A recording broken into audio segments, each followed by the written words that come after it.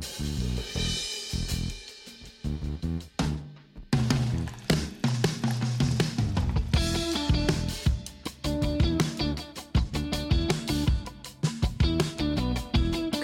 evening, good morning, good afternoon, wherever you are in the world. And for me, you can see the light is shining in my face. It's actually 5 p.m. right now. That's because I'm on the West Coast, Pacific. Oh, Yeah. nice. Oh, nice. So, can you tell us a little bit, where are you? So I'm currently in Portland, Oregon. That's almost in the northwest of the United States. So almost all the way to the north. And I'm here for the YLI program, the Young Leaders of the Americas Initiative. So I flew in over the weekend. Portland, Oregon. Yeah. So, how do you travel from Suriname to Portland? I'm really interested. So for me, it was pretty straightforward. So we had my flight from Suriname, Paramaribo to Miami. So that's the standard route to Yeah, usually to Miami. most standard route. Yeah, and then I had a stop over from Miami to Dallas, and then from Dallas straight up to Portland. Okay. But I think there's different routes because someone else Yeah. started the same, but ended up going a whole different route. The West Coast, the Panama Road is quite interesting as well for the West Coast. Huh? Yeah, I saw like Houston, Dallas, or like hubs through Dallas is Latin the main America. hub. Yeah, Like, Latin America. Dallas is like the main hub. Like almost everything goes through Dallas. Okay, but today's a little bit of a different episode. As you can see from the title, we're gonna focus on the bear market, and the reason why we do want to cover this. I mean, I follow a lot of YouTube creators who are like financial advice creators, like Andrew Yick, Graham North, these kind of. What's the second one? I'm not sure. Stephen Graham. Am I saying his name correct? Graham Stephan. Yeah, Graham Stephan. Sorry, Graham Stephan. And Graham Stephan, and especially Andrew Yick has been on I think a 3-week straight bottom approach. Like every video is about hitting rock bottom. I think he posted today about losing $1 billion worth in stocks and crypto. Yeah, his portfolio basically vanished. Yeah, it's completely vanished. And I think this is one of the things that I've spoken to this with friends, with fellow online entrepreneurs. And when I predicted the bear market last year, they were like, yeah, sure. So when's it gonna happen? So when it was gonna happen? So when's it gonna happen? And then I was like, so guys, might want to wait until Bitcoin drops under 30,000 before you buy. And you're like, yeah, it's not gonna go under 30,000. It's not gonna go under 30,000. And I was like, I'm not sure either, but if it happens, you should be prepared that that's gonna happen. You know what the most dangerous phrase is in this situation? When people start saying it's different this time. That is the most dangerous. Yes. Yeah, it's like it's totally different this time. And I have to be honest, I didn't expect it to drop to 22,000 this quickly. I was anticipating more like an August kind of situation, which means that in August or at the end of the year, it could get even worse. Like there's two minor things. Yeah. Go ahead. Yeah, it's not just the crypto markets. You need to look at the whole when you zoom out at the bigger financial system, world system as a whole. It's not just the crypto market is down. It's like literally everything from bonds to stocks to, I'm not sure about real estate, but like these financial instruments are all in the red. There is a real estate crisis coming as well. So let's start with the real estate, and I'll give you my perspective on this. So when COVID hit, it kind of forced people to reconsider their lifestyle, especially people that were living abroad. So a lot of people who kind of rent out spaces and live part of their life abroad due to COVID had to move back home. And all of a sudden, the lifestyle of I can live in another country is only for the people who have really made a complete mind shift. Like, I'm going to live in another country and I'm not going back to my own country. But for people who are kind of trying to figure out if they could live in a home country or in their home country or somewhere else, they went back to their home country, to their family. And all of a sudden you're like, maybe this is a good time to buy a house. Also, I think something with the mortgage and the rent that you have to pay, the banks also played a major role. So I don't want to discredit that, but I think due to COVID, a lot of people who were kind of in between traveling had to decide like, okay, I need a steady place, which make them also look for houses much easier. And the housing prices have gone up insanely. Like, So it's do you have also a point of reference, or are you talking about locally in Suriname as well? no, I'm talking in, for instance, in the Netherlands. In the Netherlands, if you want to buy a proper house in a proper area, you're talking about €500,000 Euros. for Yeah. a house. Like it's insane. Like we wouldn't imagine like in Suriname paying €500,000 for a house. And that's pretty small. It's not even like it's just a nice Yeah. house. It's not even like saying like, oh, I want a villa or something extremely exclusive. It's just having a house for your family to grow up in, two parents, two children. You're talking about $500,000. That's what you're talking. If you don't want to live remote 2 hours away from everything. And that's the interesting part as well. Because for that same price, or even for less, maybe even half of that price, in France, in Italy, you can get like a complete castle for that. Yeah. Yeah. But there's nothing surrounding it. So it's like the upkeep of everything is just gonna cost you a lot, and you're gonna have to drive an hour to the nearest. But even then, relatively overall, prices have gone up compared to like 5 years ago, right? Yeah. So Suriname is not a good example because Suriname the prices just keep going up. Like the housing prices just keep going up. Like even if Well, I can't yeah. really think of an example where it really went down. Oh yeah, well the housing market crashed in 2008, 2000. Yeah. Aside from that, but that was Yeah. like part of they were just over manipulated to a certain Yeah, but point. I mean, at a certain point, you're gonna get to that point again that people are like, wait, okay, but this is an insane price. I'm not gonna pay this price. And it also matters whether or not people are financially stable enough to purchase it, but also financially stable enough to say, screw this, I'm just gonna rent.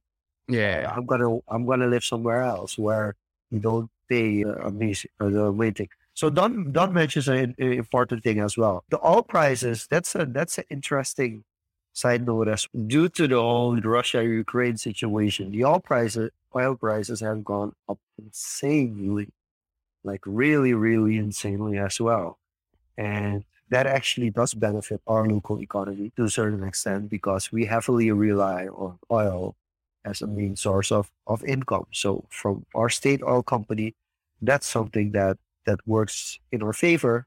But then we also have the situation where the government wants to provide oil for a lower price than for a low price. And then you get in the situation where you have to decide if I export my oil, I can cash a lot more than if I do it for the local market. But you have the responsibility towards society, towards your society to keep the oil prices low. So that's also an interesting dilemma that you have to deal with if you're the government at the moment. Well, but those prices are separate, right? You have the pricing for local consumption, and then you have Yeah, but all the oil that you use for local consumption is oil you cannot sell abroad. that's true. And we've had situations where, I mean, it's the same in Belgium and the Netherlands that people drive over to Belgium to pump their gas because it's much cheaper. But there are situations where people are just taking barrels of oil from Suriname and going across the border to sell it up there for a very, very large profit. Because compared to the European prices, oil in Suriname is cheap. It's like really cheap. For us, locally, it's expensive. and it keeps going up. But compared to the euro prices and the US prices at the moment, oil is relatively cheap. So these are kind of things that also play a role, but more on a local level. Whereas internationally, the market is just insane. I can't find another word that is that insane. What I find interesting, and so far, the price of Bitcoin after every halving has never dropped below the price. The previous all-time high, right? Yeah. Yeah. So the question that we should ask now is, what is the actual previous all-time high of Bitcoin in the previous cycle? Yeah, in the 2017-18 2017, cycle, it was in US dollar, it just touched or barely touched 20,000. So we are at that resistance line now, So basically. what If happened? comparing that. What happens Actually, that's for Bitcoin, but Ethereum already dropped below its previous all-time high. No, but Ethereum is a different story because in the last cycle, Ethereum was at 1,500 and dropped all the way back to $80. Yeah.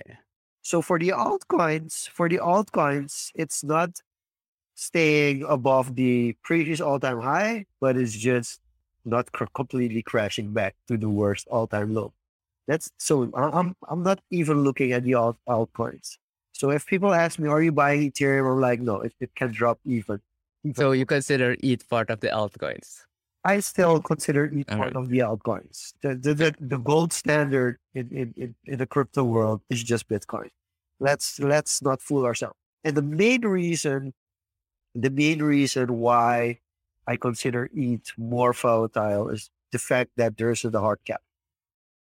Yeah, that is true until there's no hard cap. Yeah, But there's also very much speculation going around the merge. Yeah, but still, but you're still dealing with the fact that there is no real scarcity when it comes to Ethereum. Yeah. With Bitcoin, there is a scarcity that even like 20 years from now, there's a predictable endpoint. Yeah, there is like all billionaires in the world won't be able to have one Bitcoin when it's all said and done. That perspective just makes it scarce and puts you in a situation that there's a scarcity factor there, and which most altcoins just don't have.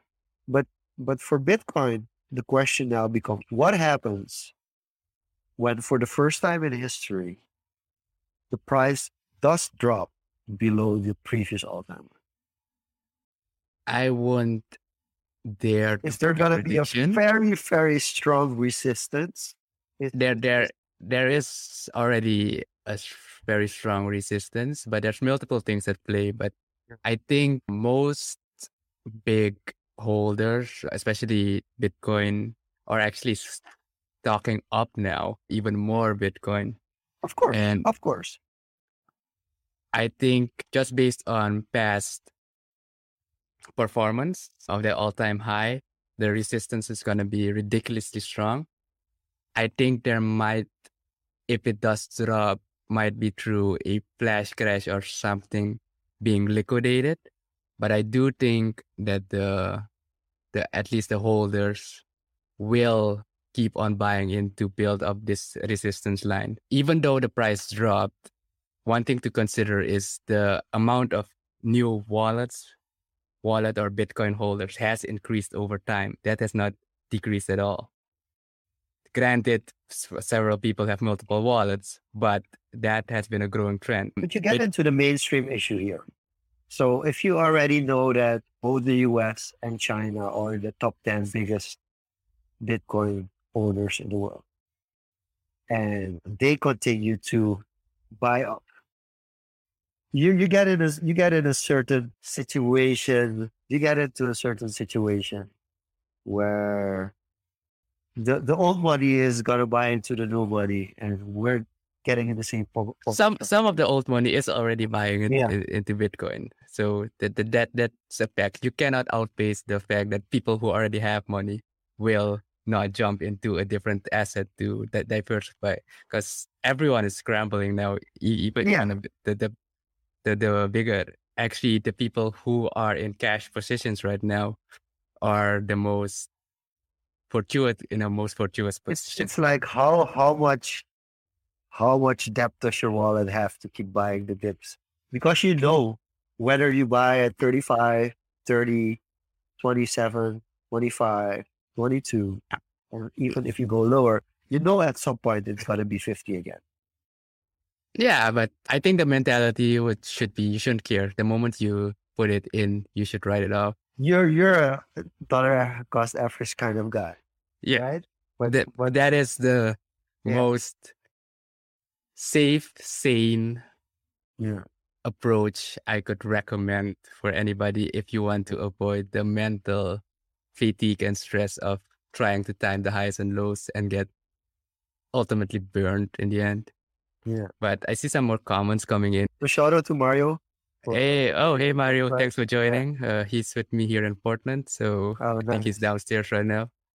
Okay. On Dot saying like Ethereum has more options. Ethereum has many more options and much more use cases. But the problem is that doesn't mean that that's directly connected to the value Yeah. of the So crypto itself. I I also categorize Bitcoin and Ethereum very differently. It's not comparing an apple to an orange, basically. It's basically comparing an apple to an orange is what I mean. So even though they're both of the, in the crypto family, crypto space, they're both have separate, unique use cases, in my opinion. And that's how I approach them separately. It's not one or the other. It's just one and the other for me. So and then the next question, SRDC launch. To be completely honest, it's very difficult to one of the main reasons I haven't dived into a community with a coin or a token yet is how scared I am of whales just completely undercutting your I, token. I don't even care about whales at this point. It's about what is it used for? Is it even what's it used for? And especially Well, if it's being depending on where you develop it on. We're talking about Ethereum here, about the use cases. As Don mentioned, there's many options. And if I'm not mistaken, SRDC is built on Ethereum. The contract is built on Ethereum. And the proposition with the current state of Ethereum does not make sense at all.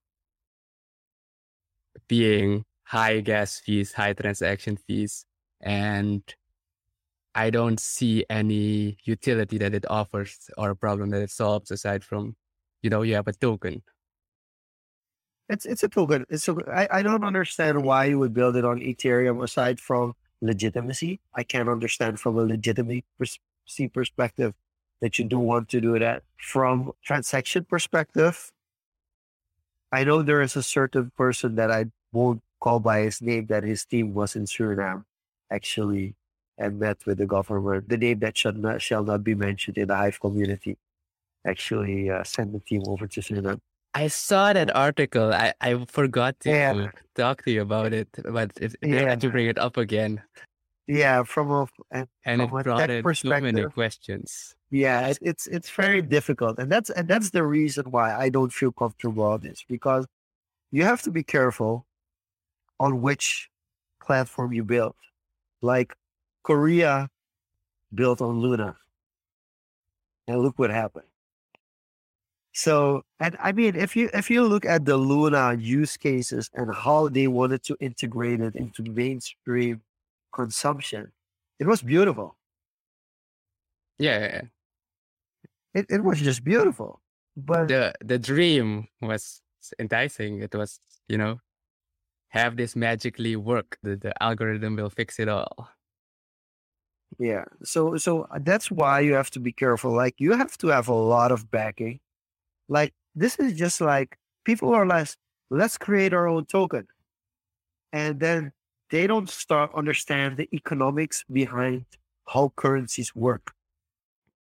So as soon as you just start a token or a cryptocurrency, but you have no sense of how macroeconomics work, how microeconomics work even, and you just started off, it's kind of, you're putting yourself out for disaster. Even if it works, throughout the years, you're going to have such catastrophic failures.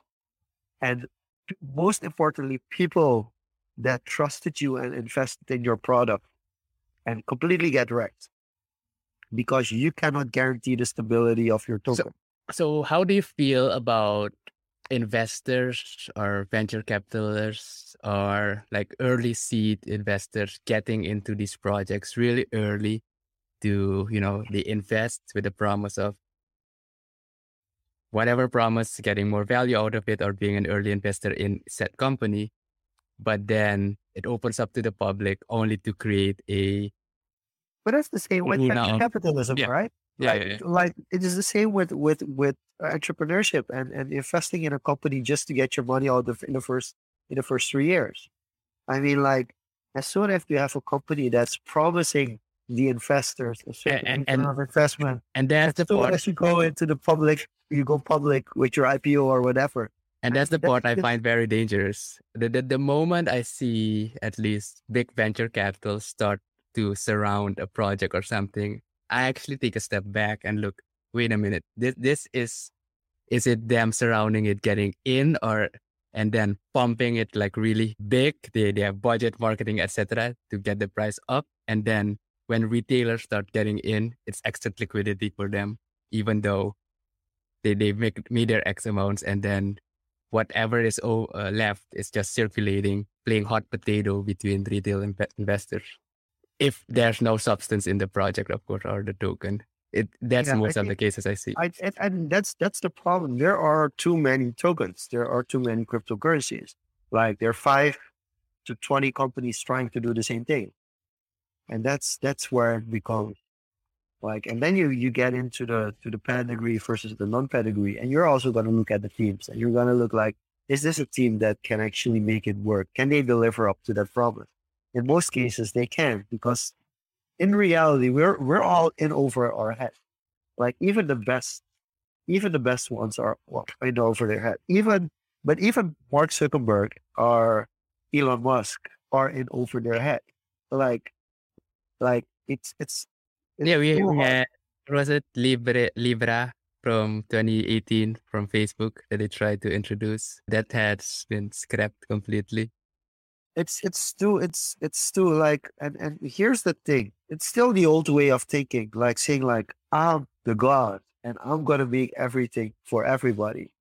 But in reality, it's the team surrounding that person that gets put into to the spotlight. It's not the person that gets put into the spotlight. Of course, you need certain characteristics to be able to be a Bill Gates or an Elon Musk or Mark Zuckerberg.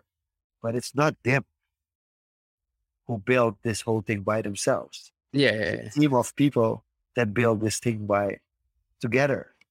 And it needs to be That's used by people to actually be a good product or token or service or whatever it is, regardless of the promise it provides. there's an interesting perspective on this, because I even want to go back to Nikola Tesla and Thomas Edison, where from a tech perspective, Oh yeah, it yeah, yeah. was this was Tesla's ingenious ideas that actually made things work, but it was Edison who was able to transform it to something mainstream. And that's also been the case for Bill Gates. Like, there are a lot of people who came up with better ideas than Bill Gates, but Bill Gates was the person who actually was able to bring it mainstream. Like, the fact that we had so many years of Internet Explorer and it was a terrible browser, but still people use this massively. And the That fact that we now have Microsoft Edge, and you look at Microsoft Edge and you're like, no, just no. and in defense of Microsoft Edge, sidetracking here, Microsoft Yeah, Edge now is actually pretty good browser. yeah, because it's now undervalued. Yeah, yeah. No, Now, but now Google Chrome is overvalued in the sense that it's just so mainstream, but the development of Chrome actually hasn't isn't keeping up with the demand of what people want to use that browser for. Yeah, it's getting bloated, but it's still the go-to just because of the adoption curve and Yeah. the population. So there's a very big difference between technological innovation and being able to make it mainstream. So you can have like brilliant ideas, but you're gonna have to be able to make it mainstream. So the actual cryptocurrencies that are gonna work are the cryptocurrencies that one actually have a technical backing that's good enough, it's solid enough for it to work and not implode when it's needed most, versus also having a team and people who are willing to get behind it and make it mainstream and look at ways how it can be mainstream. So I think And that's where we're stuck. yeah, coming back to the price action, basically, do you have what are your views seeing how, okay, there's a couple of things playing now. So it's summer is starting in the northern hemisphere, Yeah. and a lot of countries, US, Europe, have been lifting travel restrictions, etc. So usually, depending on investments, usually people take summers to travel, visit, explore, and with the pressure People from the catch it past up. 2 years, I People think that's catch up. also adding pressure People to catch up. liquidation. So the next 3 months are very important because you have June, July, August. So that's why I feel August there might be another 20% drop. I'm not saying, I'm not predicting this. This is not financial advice of any sort. But that's the reason why I figured there would be another drop from August. And then the final drop for this bear market, which I feel will come in December when people are looking to buy Christmas gifts and those kind of things. And you're like, let's just cash this out because and and those are the two I'm thinking in 2023 as we move towards the next halving, things will start picking up again. Yeah, 2023 to into Yeah. 2024 Yeah. is Things will start picking up again. and And things to keep an eye on now is actually the really active projects that are like undercover, but you actually see development and not necessarily pay attention to the price value. But that if you want to diversify at least, but if you're not sure, etc., I'd say stick with what you know. If you don't know anything yet, experiment with what you can lose, like a very tiny amount just to get a hang of it. I think that's one of the things that's very underrated is like people really put too much money in. They just put too much money in. And it becomes a greed factor.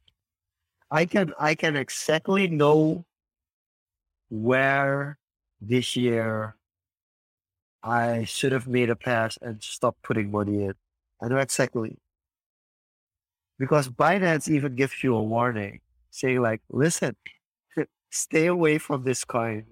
You're doing this at your own risk. I think I still have a screenshot somewhere of the Binance notification that you get once you start getting into shady coins and altcoins that are not like properly.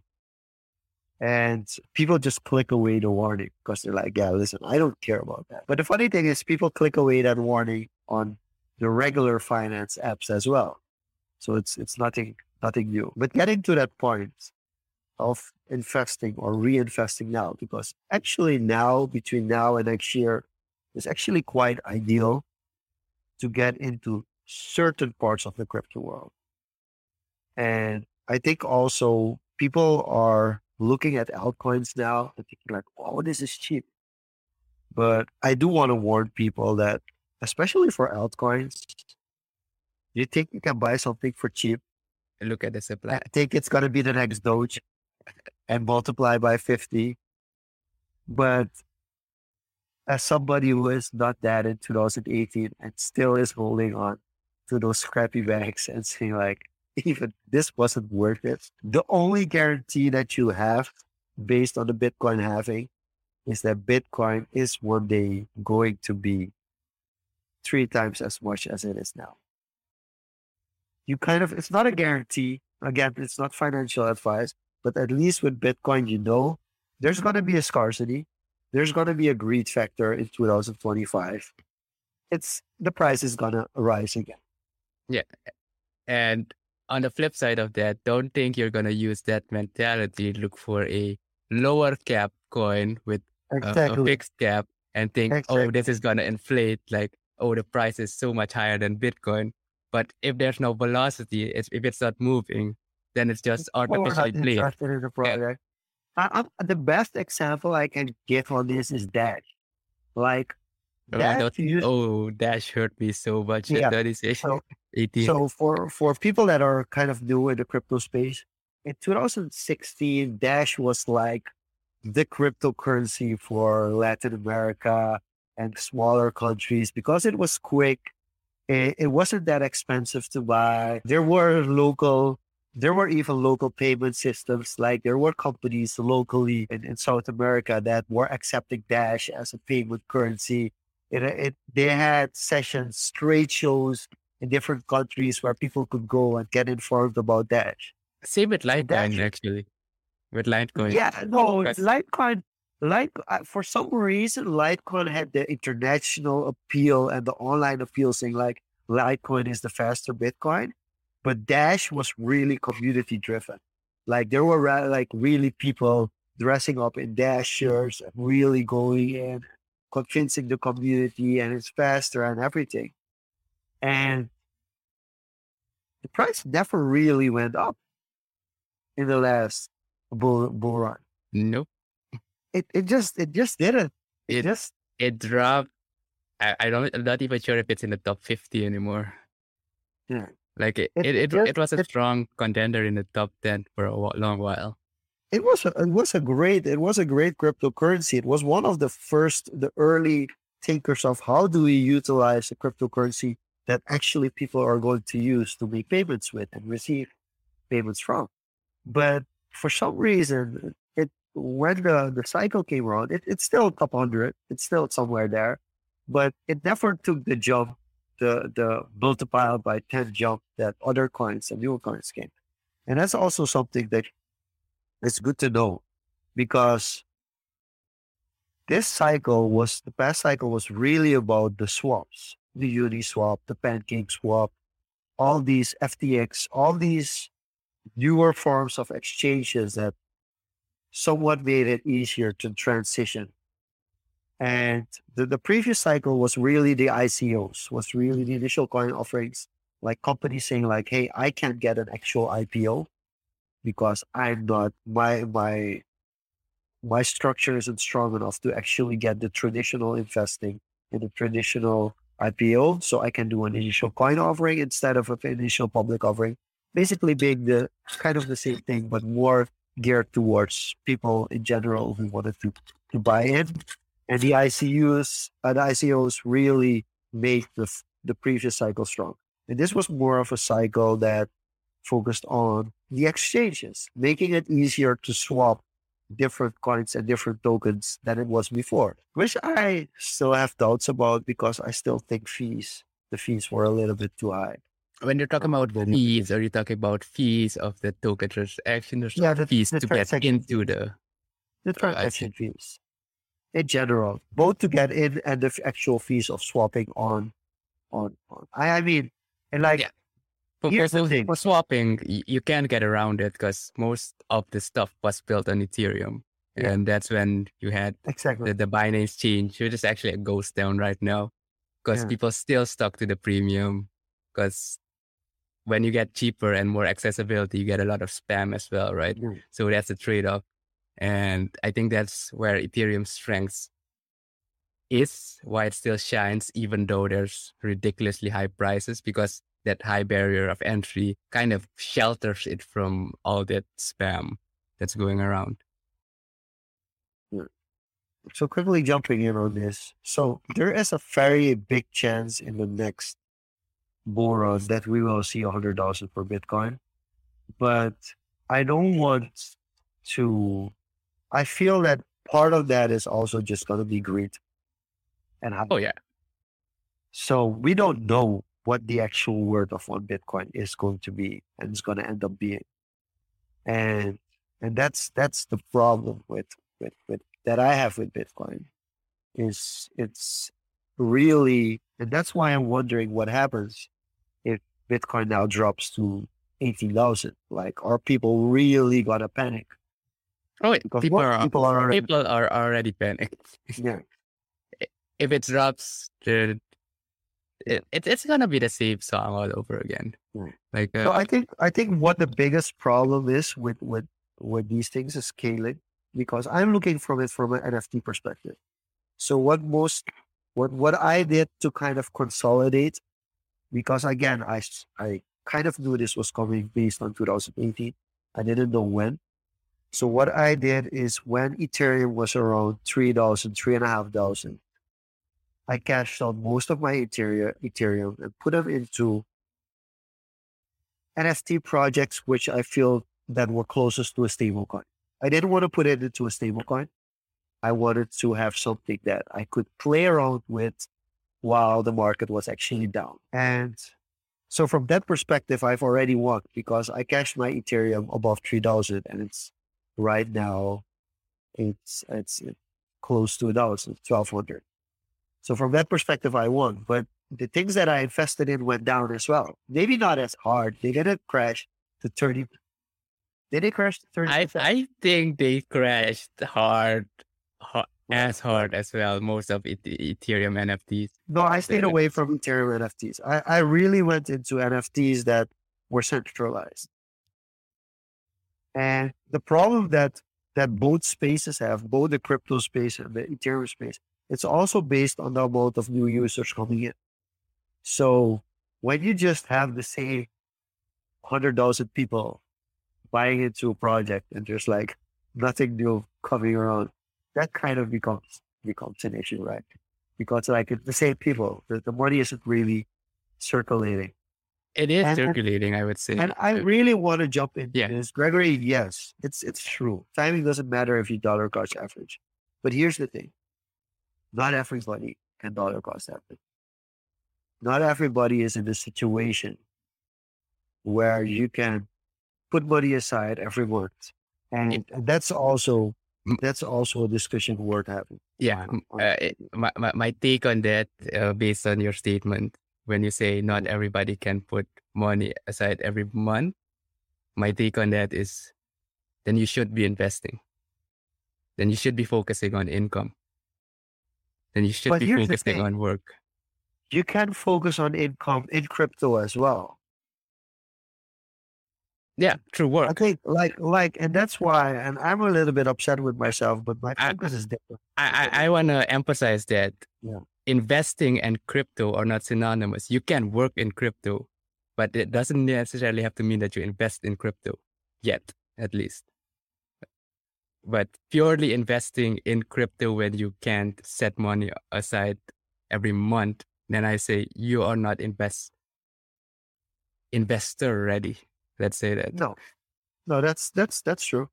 So I think like if you want to get into crypto, but you don't have the actual means of income to have a dollar cost average opportunity that you can put aside money to invest in crypto every month, because that's where it goes wrong.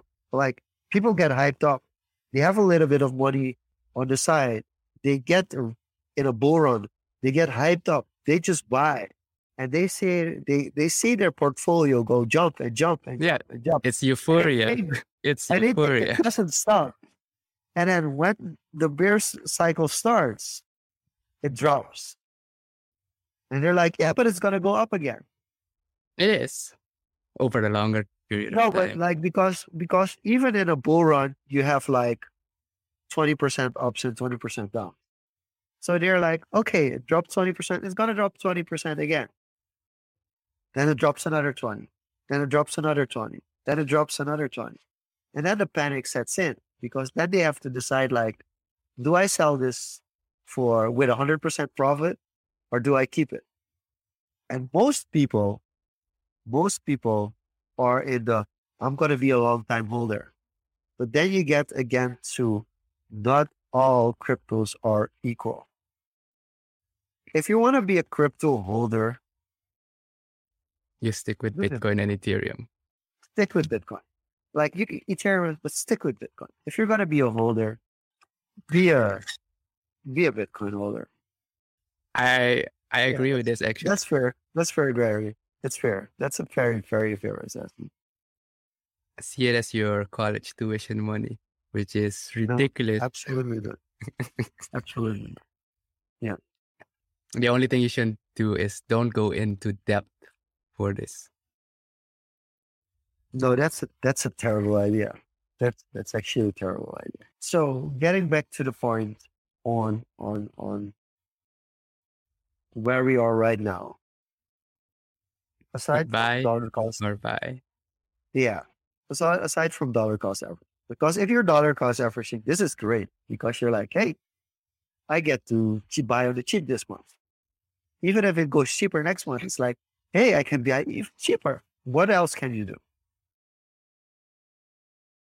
If you don't have the funds to dollar cost average, educate yourself, study up, read, use the next 6-12 months just to understand how, as you said, understanding how money works is one fundamental part, right? Yeah.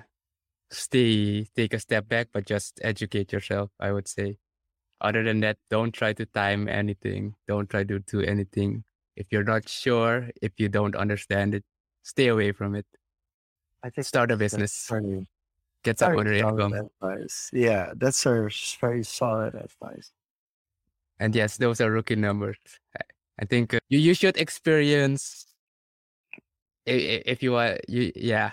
Mitchell says it, experiencing 80% down, 85% down. We have the experts joining into the chat today.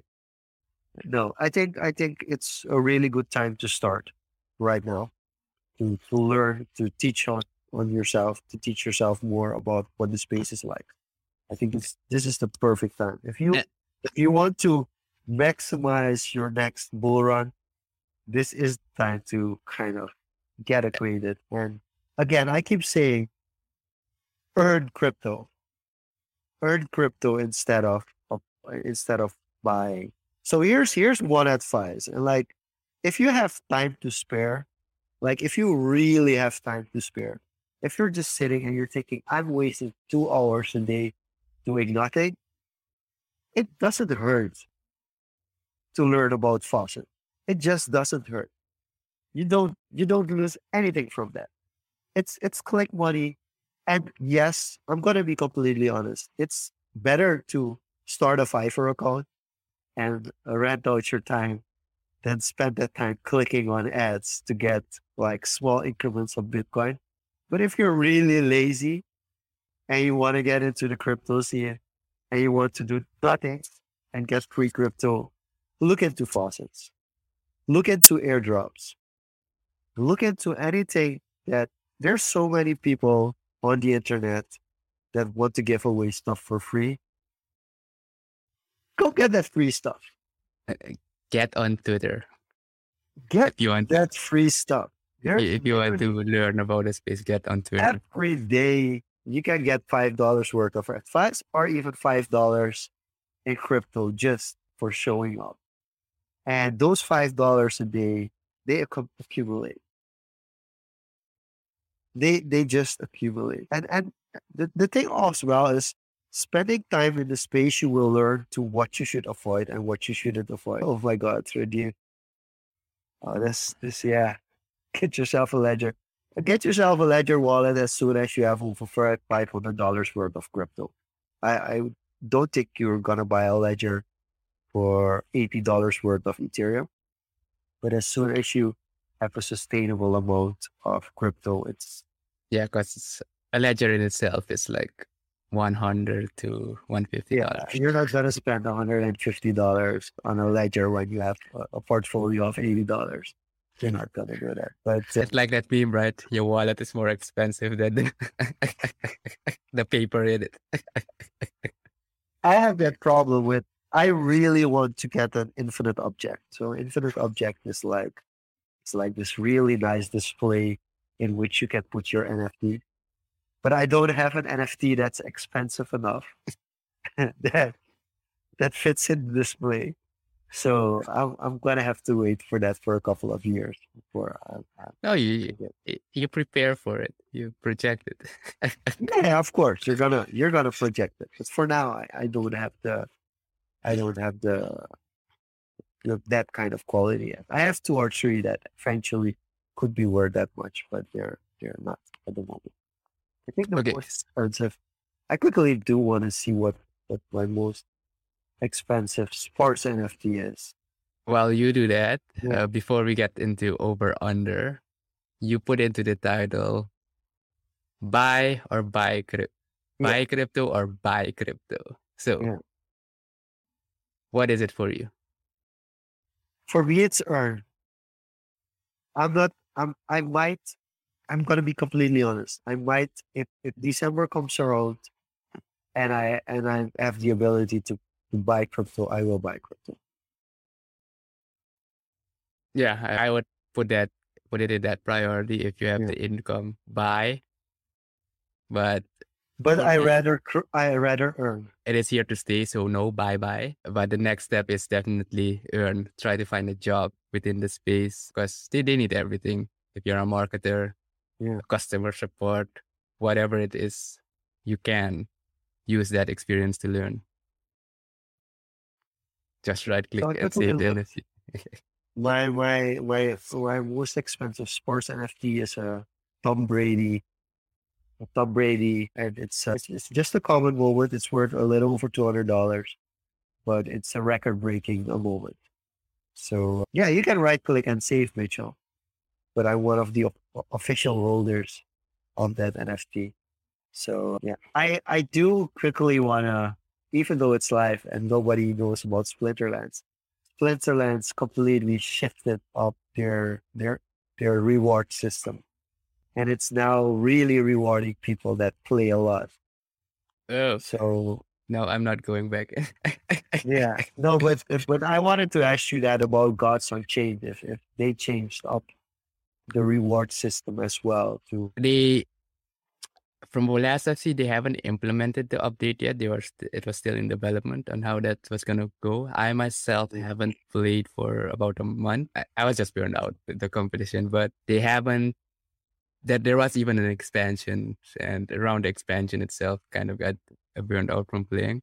But that trajectory is still in development. The reason I still see a lot of value in Gods Unchained, it is because it's a game first and an NFT second. And that's the approach same with that's Splinterlands. lacking with Yeah, all these token based DAO games that are popping yeah. up.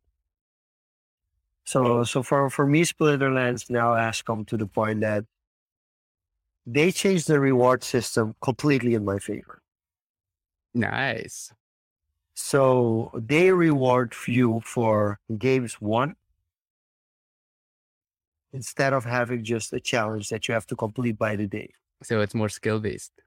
So it's more skill based. I earn more rewards from it. I can play a season of 2 weeks. I can just play 2 days and I get twice the amount of rewards I would usually get. Yeah. That's nice. So it really it helps. The renting has become a little bit more expensive because I do have to rent a lot. Yeah. It's But getting more competitive, right? So but it's much better for me. So I think that's an advantage. And uh, the question, do you still play? I think we've discussed this. We should definitely post more and write more content. oh yeah, yeah. As soon as I'm back playing, I'll be back on Hive writing updates. But yeah, you I do want to shout out Joel because I think Joel is on the verge of overpassing me on a high in, how do you call it? Sorry, reputation score. oh Yeah. yeah, he has been very active. Joel is getting to 70 reputation score on Hive, which is insane, which is beautiful. For those of you who are not on Hive that are listening in, I would recommend you check out Hive, the Hive ecosystem. Hive. Yeah, that can be your entry point. Your That low is, barrier entry point. for me personally, the best low entry barrier point that you can get to get into crypto. It's a platform where you earn by playing games, but you also earn by creating content. and you can create any kind of content and you can get rewarded for that. And I mean, I can't honestly think of a better way to get into cryptocurrency than going on a social media platform, and instead of going on Facebook and getting into discussions with people, actually going on a platform, posting and engaging and getting rewarded for those engagement. Not just for what you post, but even for your comments, you can get rewarded. And once you get the hang of it, and once you commit to the community, you will definitely see benefits from that. Because aside from earning, you will learn a lot about the crypto space there as well. So I would definitely, I still recommend Hive. And there are still some things in the work for creating a second layer token on Hive for Surinamese people to get more acquainted. But that's a little bit on the down low at the moment. Yeah, and Mitch said it perfectly here. Gods and Change is the only fun game I've found where users don't really care about the earn aspect. The game is just pure fun. I agree. Oh, Michelle, Michelle, you're not playing Splinterlands. I'm so disappointed. I'm so disappointed. uh, I agree with Mitchell here. I have nothing to say about Flinderlands. And he also made a comment here, reading Rich Dad Poor Dad was the start of his financial journey. Even that book is very controversial. And agreed, same with low barrier to entry. It's a nice way to dip your toes into that education. But This deepen is your... general advice. When I started my master's in Brussels, our professor, the first thing he told us was, I want you to do two things and two things only. One, I want you to read every day for an hour. Just read every day. And I understand that people are like, yeah, I'm not going to read. It's not going to work for me. Well, watch educational videos for 1 hour a day. I don't mind that. I don't mind if you want to switch away from the books and go to the videos, but make it educational videos instead of entertainment videos. Also Yeah. do your entertainment part. I don't mind. I watch some entertainment as well. Not on a daily basis, but sometimes I do need it. But if you're saying like, okay, the book doesn't work for me, look at educational videos. So that's one step. And the second thing he advised, carry a booklet wherever you go that you can write things down. Keep a pen and paper next to you and write everything down that comes up in you. And I think these are like general advice, just like reading Rich Man, Rich Dad, Poor Dad, reading books.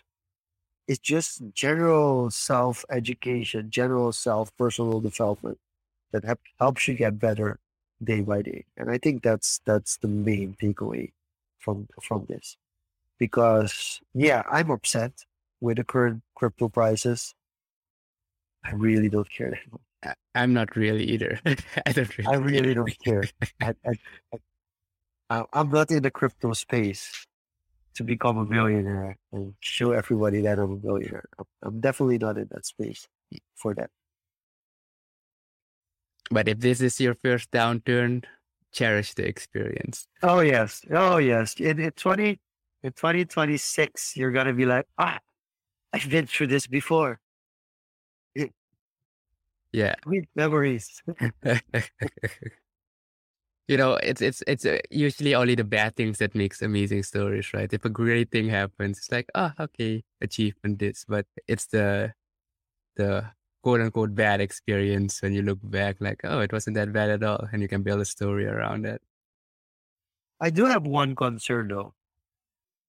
The cycles will repeat, but I'm not sure the all-time highs will be as progressive anymore as they have been. What do you mean it progressive? Like, So we went from $100 to 1,000, from 1,000 to 10,000, from 10,000. We didn't reach. A lot of people were disappointed. That oh, you mean the multiple the of it multiplier happens. Yeah, effect. yeah, the multiplier. Like, It's gonna get less. it's slowing down, Yeah. and there could be a reverse scenario where it actually gets less than the previous all-time high. So the cycle becomes. I'm not sure when that's gonna happen, but it could be a situation where you actually have that the high of this cycle is lower than the high of the previous cycle, and I think that's something that it's not talked about enough. That when that can arise or that can even happen. But I think there's a point where that might happen. I could be wrong. The scarcity could like tilt it over the moon, but there are definitely situations where it kind of right.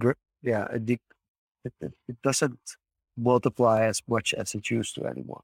And you shouldn't care, if I would say. Well, you're gonna care if you buy it at an all-time high that it doesn't reach anymore. Yeah, but that's why you Yeah. shouldn't care when you buy it at an all-time high, which is very, very hard to do if you're just starting out. But that's something you'll learn to master within yourself. So let's close up with the, I guess, 2 quick over-rounders. Yeah. Go ahead. Why don't you kick us off? Hilarious. Yeah. What were you saying? I was saying honey, overrated or underrated? Honey is underrated and should stay underrated for a very long while because of the amount of uses it has. Can honey expire? Does honey have an expiration? I'm not sure. I'm not a. It lasts very long. That's what I do know, but I'm not sure if it can expire. If you do know, do tell me. I'm actually Googling it as we speak. But yeah, honey will expire is if your honey has been contaminated by moisture. But actually, it can actually, if it's stored properly, it can never go bad. Okay, so yeah, for me, underrated. I love honey. If I can, We're talking, for those who are really techie, we're talking about actual honey and not the browser app. But speaking of the browser app, I was just about to mention that although I haven't used it ever, actually, it is installed in some instances.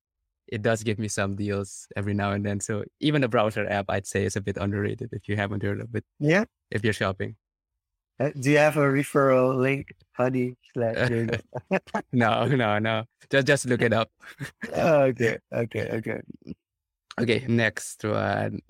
Since you mentioned that, referral links or affiliate marketing.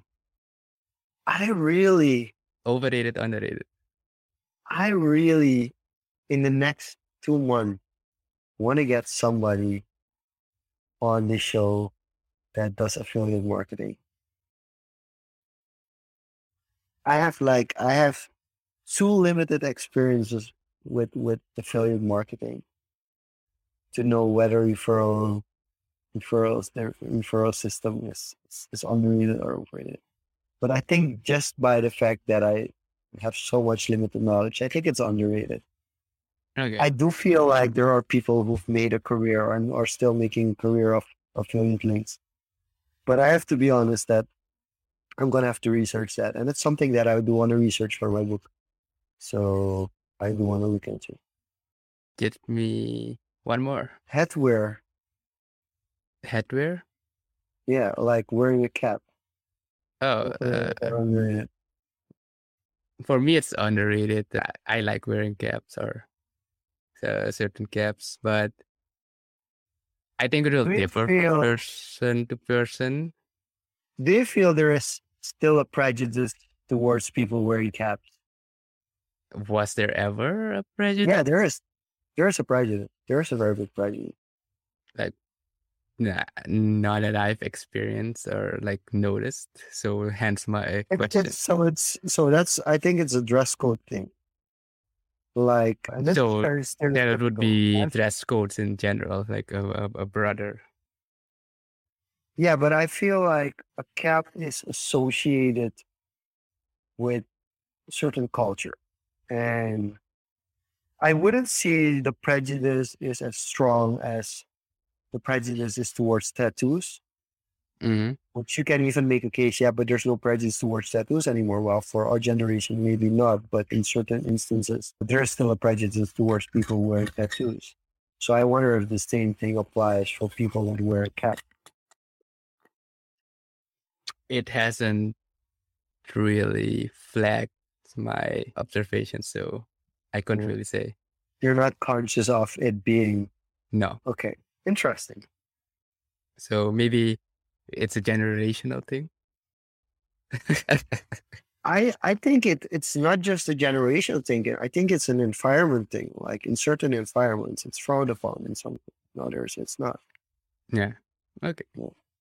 But for me, it's civil. I love wearing caps. So just sometimes I'm just lazy to, comb the hair or something. And it's easy, simple look. But yeah. Okay. Last one for me, Rolex. Overrated or underrated? Like Rolex watches. Wow, Since we talked about investment, ending it on an investment note. this is a really hard one for me. See, I'm the reason why I'm pondering about this one so much is I'm watching the NBA finals now, Mm-hmm. and like the landscape of advertising has changed. It's now the NBA finals sponsored by YouTube TV. Okay. The the halftime show, the halftime show in the NBA finals on ESPN is being sponsored by Google Pixel. One of the sports sponsors of the European Championships was TikTok. So it's really weird. No, the halftime show is actually might even sponsored by Meta Quest or Meta. Yeah, yeah, yeah. And a segment in that show is sponsored by Google Pixel. It's insane. It's a It's tech insane giant. that it's insane that the tech giants, YouTube TV, Meta, and Google Pixel are the ones sponsoring like they are getting the major exposure or the NBA finals. It's insane. And then we just watched the French Open, where Rolex is still the official timekeeper of the French Open. Mm-hmm.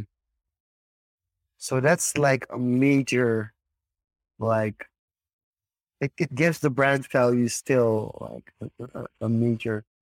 And here's the thing, I think, and I watched it recently on a show. Watches have a better rest value as an investment than purses, Mm-hmm. for instance. So from that perspective, from an investment perspective, Rolex could be. I wouldn't. I wouldn't do it because I'm not a watch kind of person. But I can imagine for people that it definitely would have value. But for you, it's Well, overrated. I'm Yeah. not saying it's overrated. I'm saying I don't invest in. I don't have those kind of investments. So that's what I'm saying. If you won't do it, it's overrated for you. For me personally, yes, Yeah. but I wouldn't. First of all, the quality of a Rolex watch is really good. Like that's one thing to take into consideration. And another thing is that watches in general, the value does go up over time in most cases. And you have to be careful with these kind of things. But this is interesting because thanks to NFTs, I understand general collecting a lot better now Mm-hmm. because things get hyped. But in the end, it's about the actual value. And then you start when you have, because I have over a dozen NFTs ranging from worth 2 cents to $200. But you start realizing that like some NFTs that are now worth $20 are going to be worth $1 in 20 years time because Yeah. they have high value now, but in the larger scheme of things, they're actually worthless. They're like the packets of cards that I bought when I was a teenager in the US, and I have like 200, 300 basketball cards, of which most of them have like zero value. Like I could just throw them out because they're never going to have value. And some have $5 value, and some have $10 value, and some are worth more. How well you keep it up? Well, that makes it easier on the digital front because you could spill water over a collectible and it could lose its value, whereas you don't have or have less of an issue with that when it's digitally. But it does bring into perspective that a lot of things are really not worth that much.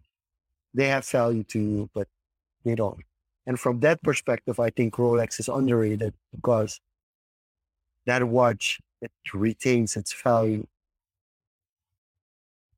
All right. Yeah. So in general, underrated, but for you, For me personally, I'm not a over. watches kind Yeah, of person, so I wouldn't buy a Rolex for an investment. I think it wouldn't make sense for me. got it. All right. Guess So that's there's one more for both of us. Esports in Suriname. esports in general. I'd say underrated. So in Suriname as well. I yeah. Period. Underrated. Yeah. I No think explanation also, needed. yeah, I don't think we value enough. I also wonder why there aren't more gamers, Surinamese gamers, I think it's still hitting main stigmatized. stage. But internationally, hitting main stage internationally. I think in the next 10 years, we will have a Surinamese YouTuber that has 1 million subscribers and has international fame. We're destined to hit that at some point. Agreed. Yeah. But for some reason, we haven't had that lucky person yet that makes it that far.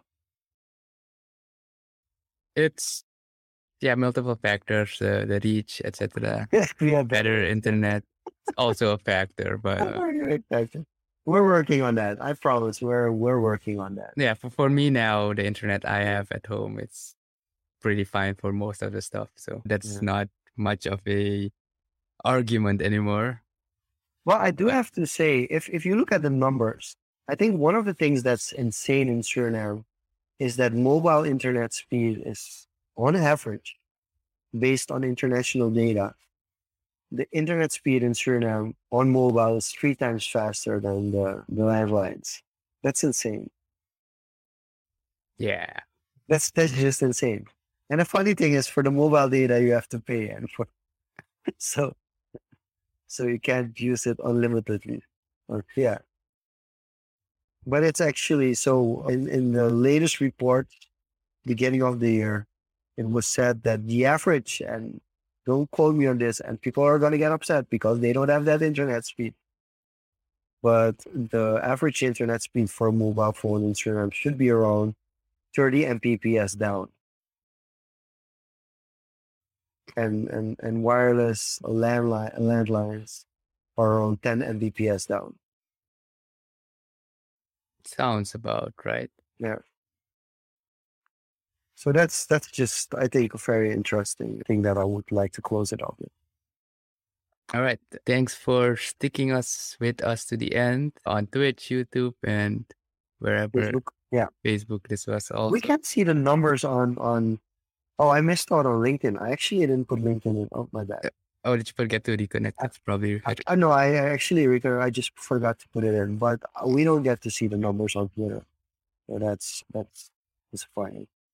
All right. But to close it off, thanks for tuning in. I will try to have this up on the website on the weekend, but depending on the schedule and everything, because I can't really edit much on this laptop, but I'll see what I can do.